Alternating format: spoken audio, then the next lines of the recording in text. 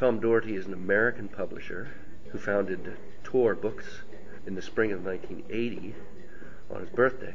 One, if not the world's leading publisher of science fiction titles, having won Locus Magazine's poll for Best Publisher every year since 1988. That's not just an award, that's the public telling you that you're doing something that's pretty darn good. Tor Books was sold to St. Martin's Press in 1988. The publisher has won more awards or been nominated for more science fiction awards than any other. At 157 at this point, is it? I don't remember, I'm sorry to say. It's up there. Yeah.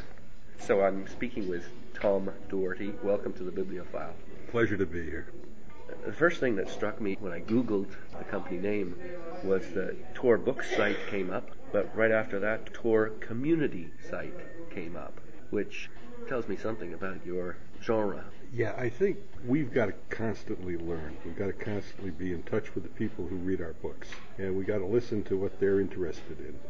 Otherwise, we're not going to be very effective in our communication with them. We're not going to be very satisfying. So we do attempt outreach. You know, it's one of the reasons so many of, even before the websites were developed, so many editors spent so much time at conventions like this to meet with people, to listen to what they thought of what we had done, and to try and respond, to try and do better. Well, that can be said of any business or any publisher. Oh yeah, but I think we have maybe tried a little harder to, how shall I start it? I grew up in publishing, did all the various sales jobs at Simon & Schuster up through Vice President of Sales and Marketing. I always felt there that there was rivalry between editorial and sales, that these were all good, proud people doing a good job. And the salespeople thought, boy, we work so hard, we do this great job of selling and marketing. If only the books were a little better, we'd have all these bestsellers. At the same time, the editors were talking to each other. Sales was on 39th Street. Editorial was at 630 Fifth Avenue. They would talk to each other and reinforce their positions. Editorial would be saying, God, we do all these wonderful books. If only we had a better sales organization, a better sales job, right. We would have all these bestsellers. Those lazy salesmen. These were all good people. They meant well, but they were so sure that what they were doing was right. And we didn't even have the communication within the company. And when I started Tor, I made everybody crazy by mixing up the sales and editorial offices so that they all sat next to each other. That's great. And people are a lot more careful about what they say about what the other guy's doing when they're right next to the other guy. A little bit more respectful. Exactly. And they weren't working each other up about how they were doing a great job and the other guy wasn't. And we tried to take that out into the field. We tried to meet with more people. We tried to understand a little better, to talk to more people. And, you know, hey, you're not going to do just what other people suggest, but you're going to consider what is said, and you're going to try and bring these things all together into something that hopefully is going to be, first of all, we're selling entertainment. First of all, it's going to be a great story. First comes the story. But secondly, as I was saying to you before, we would love to do things that cause people to think, to dream about the future and what might be possible. And we think if people will do this, you know, if we can inspire people to empathize with people who are doing great things, some of those things will get done.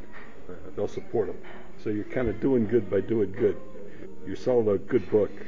You're making money as a publisher, but you're also inspiring people to do the things which could change the world. To me, that's one of the wonderful things about science fiction. How specifically did the sales and the editorial work as a hybrid? How do they help each other? Well, you know, it wasn't the most efficient way to handle either department, but it was a great way to get them all to know each other, to be more sympathetic of each other's problems. And, you know, gradually we've kind of separated them more, but they're still all on one floor. They're not, I wouldn't ever put one group, 10 blocks away, because I think it's awfully important that they constantly communicate. Well, the other thing, first of all, you probably hire people whose minds are sort of cluttered with ideas. Yeah. It doesn't matter if they're in editorial or they're in sales. And if these two groups are banging ideas around together all the time, that can't help but help. Exactly. Sales is talking to outsiders. You can become a little insular in editorial when you're inside talking to just people with like jobs and like positions in the same place. Plus, I mean, your salespeople, you want them to be sci-fi. Oh, absolutely, absolutely. The other thing, though, that I think we did that was different from other publishers, one of the reasons I could start a company with limited capital and compete with huge companies like Time Warner and Random House, was that publishing, it's not like a steel company. You don't have huge investment in plant and equipment. What you have is people. The company is the sum of the talents of the people. I had always felt that there was no particular reason that the companies had to be structured the way publishing companies had classically been structured, like the mixing of the sales and the editorial, but also nobody follows a salesman around and makes him come to an office 9 to 5 or follows him around to see is he producing. They judge production. Same thing can be done with editors. We started telecommuting before the word was invented. I had a brilliant young editor, Harriet McDougall. She had been my editorial director at Grosset and Dunlap. She had handled a young adult line called Tempo. I had gone from Simon & Schuster in sales over to Grosset to be publisher of paperbacks. I love science fiction and fantasy. I always had loved it, and I had been in a wonderful position at Simon & Schuster to be mentored, because when I was sales manager, Ian and Betty Ballantyne were still running Ballantyne Books. It was an independent company, and they were distributed by Simon & Schuster. So I was, in effect, their sales manager when they launched the very first fantasy line, when they launched Tolkien, and they were very generous with their time and taught me a lot about the publishing side that a person in sales wouldn't normally have learned. I had always loved science fiction and fantasy. When I went to Grosset, we began publishing fantasy and science fiction in a YA line called This Tempo, with Harriet McDougall heading it up for me. We had enough success so that Ace had gone on hard times. They were a significant publisher of science fiction, and Grosset bought us Ace to play with. So we got to be publisher and editorial director of Ace Tempo, and we continued to do science fiction and fantasy. And again, we had really significant growth, and I was able to go to venture capital and borrow the money to start Tor. Sounds like it unfolded in a way that you couldn't have wished it to unfold any better than that. No, I couldn't. But what I was getting at in telling you this story is that at the end of our days at Ace, Harriet got divorced. She had a young son. She inherited a wonderful old home down on the Battery in Charleston with 500-foot wall garden and who needs business? Yeah, and she thought that would be a better place to bring up her son. And I couldn't think to lose her, so I said, okay, fine. You move down there, we'll get you a computer and a modem, and you'll send in your copy that way, and we'll talk a lot on the phone. When you need to meet with New York agents, fly up. And that would have been just right around the time when computers and modems were coming in. Yep, it was. So it's an example of technology being there to allow you to play around with the structure of how a company is put together. Exactly. It's probably be much more relaxed and in a better frame of mind, too. Probably producing better work. And she found the biggest author we ever published down there. She had just set up our office down in Charleston. She shopped in a bookstore. She had always shopped there as a girl. They had a customer who was an atomic engineer working on atomic submarines in the port of Charleston. He had an accident. He was a great reader, and he told the bookstore owner that he had always wanted to write a novel, and while he was recuperating on leave, he was going to write a novel. And this was Robert Jordan. Isn't that great? Whose last 4 books were #1 New York Times bestsellers, #1 Washington Post bestsellers, #1 on Wall Street Journal. Huh. She found him in a bookstore in Charleston. We wouldn't have found him otherwise. An example of serendipity raising itself and playing into your hands. There's more to it than that, I'm sure. Beth Beecham, for example, we were able to recruit people that way. Because of her name? No, because we were open to this kind of work Flexibility, system. okay. And in those days, everybody was still demanding people come to New York offices 9 to 5. And Beth had arthritis. She was a very fine editor. She's been nominated for a Hugo many times as editor. Okay, very fine editor. Had arthritis, wanted to live in the desert. I said, fine, Beth, go move to Tucson. So in that particular case, again, it's technology that's allowing for flexibility. Yes. About half our editors are inside, but at least half our editors are outside. And they're spread all over the country in different areas, whether it's Minnesota or Charleston or Tucson or... But again, this is not specific to sci-fi. is it? It isn't, but when we first started it, nobody else was doing it. To the best of my knowledge, we were the first ones doing it in publishing. Right. And it allowed me, because I was willing to meet the life desires of editors, I was able to recruit people from much bigger, more established companies. They wouldn't have taken the risk if I was just asking them to move down the street in New York. Why would they leave Time Warner to come to this startup that was risky? But if I would let them rearrange their life the way they always had dreamed to do it, they would do it. And so I was able to bring in the kind of talent which within 7 years got us voted best publisher, and we've been voted best publisher every year since by the largest poll in the field, reader poll. And I think really this was about structuring jobs in a way that motivated people, really talented people, to want to join and work with us. It showed a kind of a flexibility and also an appreciation for what's most important in their lives. Yeah. I recently interviewed Rocky Steinauer of the Steinauer Press, who's 80 this year. He spent time in the Navy, and he used the naval officers' rules as his company regulation book. But the primary thing was loyalty, that everyone worked together. I'd like to look at that in terms of your readers, because again, the thing that seems to identify science fiction, or at least separate it from the rest of publishing, is the incredible loyalty that your readers have to not just the genre, but specific audiences, and collecting specific authors, more so I think than outside. Mm-hmm. It's a little hard for me to talk to that, because although I can talk to the science fiction part, I would hesitate to say how does it compare to something I don't publish and don't involve myself in. But yeah, I do see that what you say is true. There's a tremendous loyalty in the science fiction field to what's being done to the authors particularly. The authors are our brands. I'd love to think Tor was the main brand, but the main brand is our author. How is the science fiction reader different from other readers then? I think many readers want things comfortable. They want things reinforced.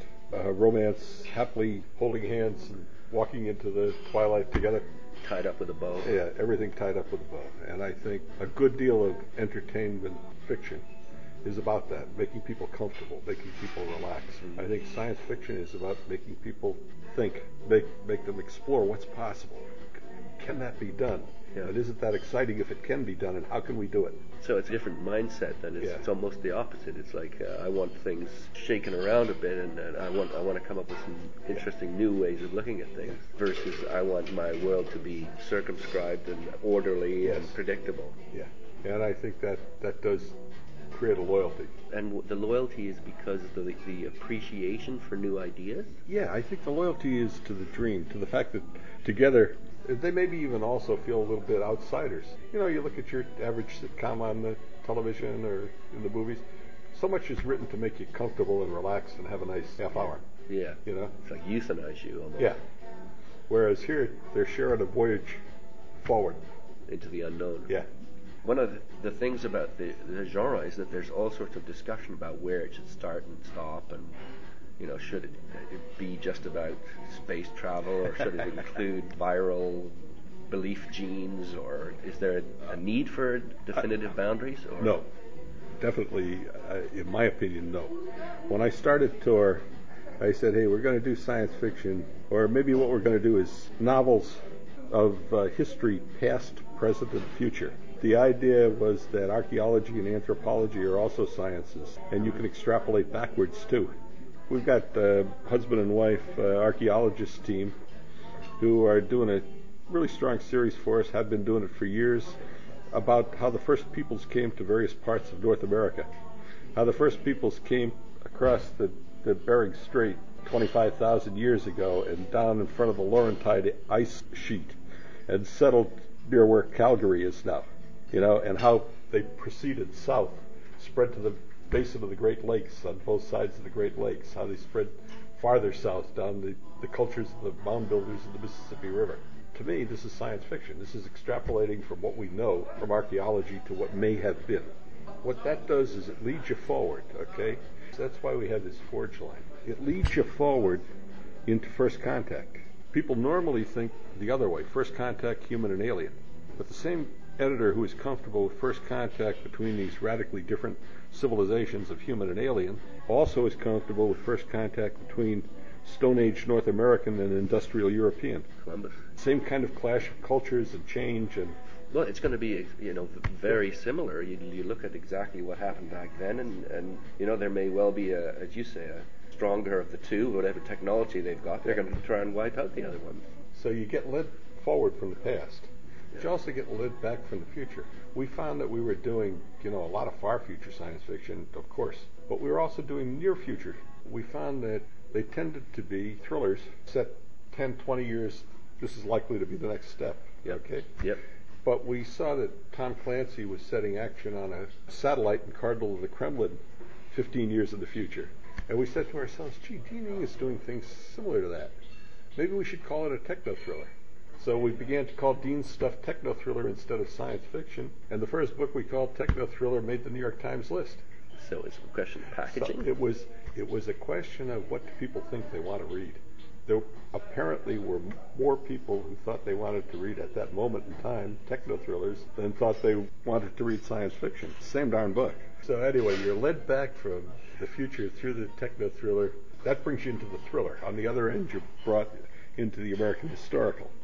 They maybe meet somewhere around World War II. So we have this lump in the middle, which is mundane, but you don't want to limit your editors, and you don't want to, although you would prefer an author to write for a particular market because he is the brand and people don't want to get ginger ale when they're ordering Coca-Cola. Yeah. Still, you can't say to a creative person, no, you can never do this. So we need to have a place to publish an author who wants to do that kind of thing. Also, creative editors, okay? We bring in these editors from various houses. They have in the past worked on more than science fiction. You don't want to say to them if they have a fine author who they've worked with in the past and wants to continue to work with that editor, no, we're too structured, we can't do that book. So again, it's flexibility. Again, it's flexibility. Yeah. We have a bunch of editors. One of the things I thought would be fun to do was I saw that people were old friends. They were retiring and they didn't want to be totally retired. They didn't want to work full time either. So I would say to different people, is there a couple of authors you'd like to still work with when you feel like it? So we've got a bunch of guys that are doing one or two authors. And some of those authors, Pat O'Connor, who used to be the editor-in-chief of Popular Library and bought things like To Kill a Mockingbird over there, he edited Andrew Greeley, who has been very, very successful for us over the years. When Pat retired and was not working any longer in publishing, he said he'd love to still work with Andy. So we did 2 Andrew Greeley books a year. Isn't that great? Mark Jaffe, who used to be the editor-in-chief of Bantam, is retired.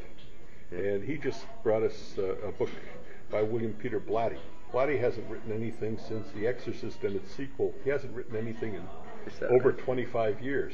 He hasn't really had to financially. That was the point. He's really charming. I said to him, you wrote these wonderful stories, because they were, The Exorcist is a great book. You wrote these wonderful stories, and then you stopped. Why haven't you written anything in 25 years? More than 25 years.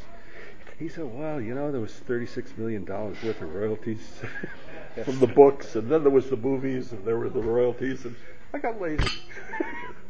He said, but I had a long enough vacation. I want to work again. So over the next 2 years, we've bought 3 books from him, and we'll be publishing his first things he's done since The Exorcist. Excellent.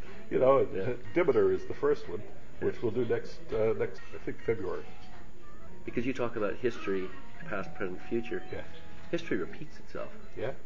It's cyclical. It's difficult to come up with new ideas. And there may well have been civilization that was further advanced than we were. Mm-hmm. But there's also science fiction as a warning. Oh, yeah.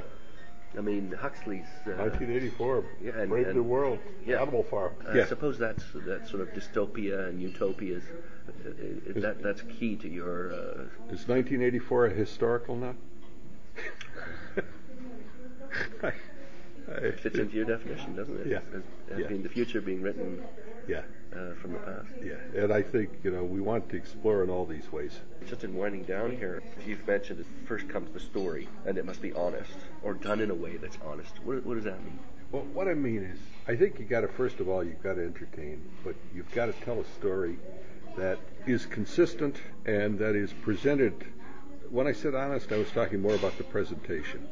People who haven't read a book saying, hey, if you packaged it differently, people in the sales structure, that was a bestseller. Yeah. Can't we package it that way? You don't want to get the wrong book to the wrong person. Or put the wrong label on it and disappoint people. Exactly. Yeah. Exactly. Maybe you made the sale that time, but it's very short-sighted thinking. The way to build reading is to make people delighted with what they bought and the time they've spent reading it. So I think you got to have a whole combined package which brings together the right story for the right person, presented in a way that will attract the right person. That's what you mean by honest. Yeah. The other definition of sci-fi, something that's been closely connected with it, is libertarianism.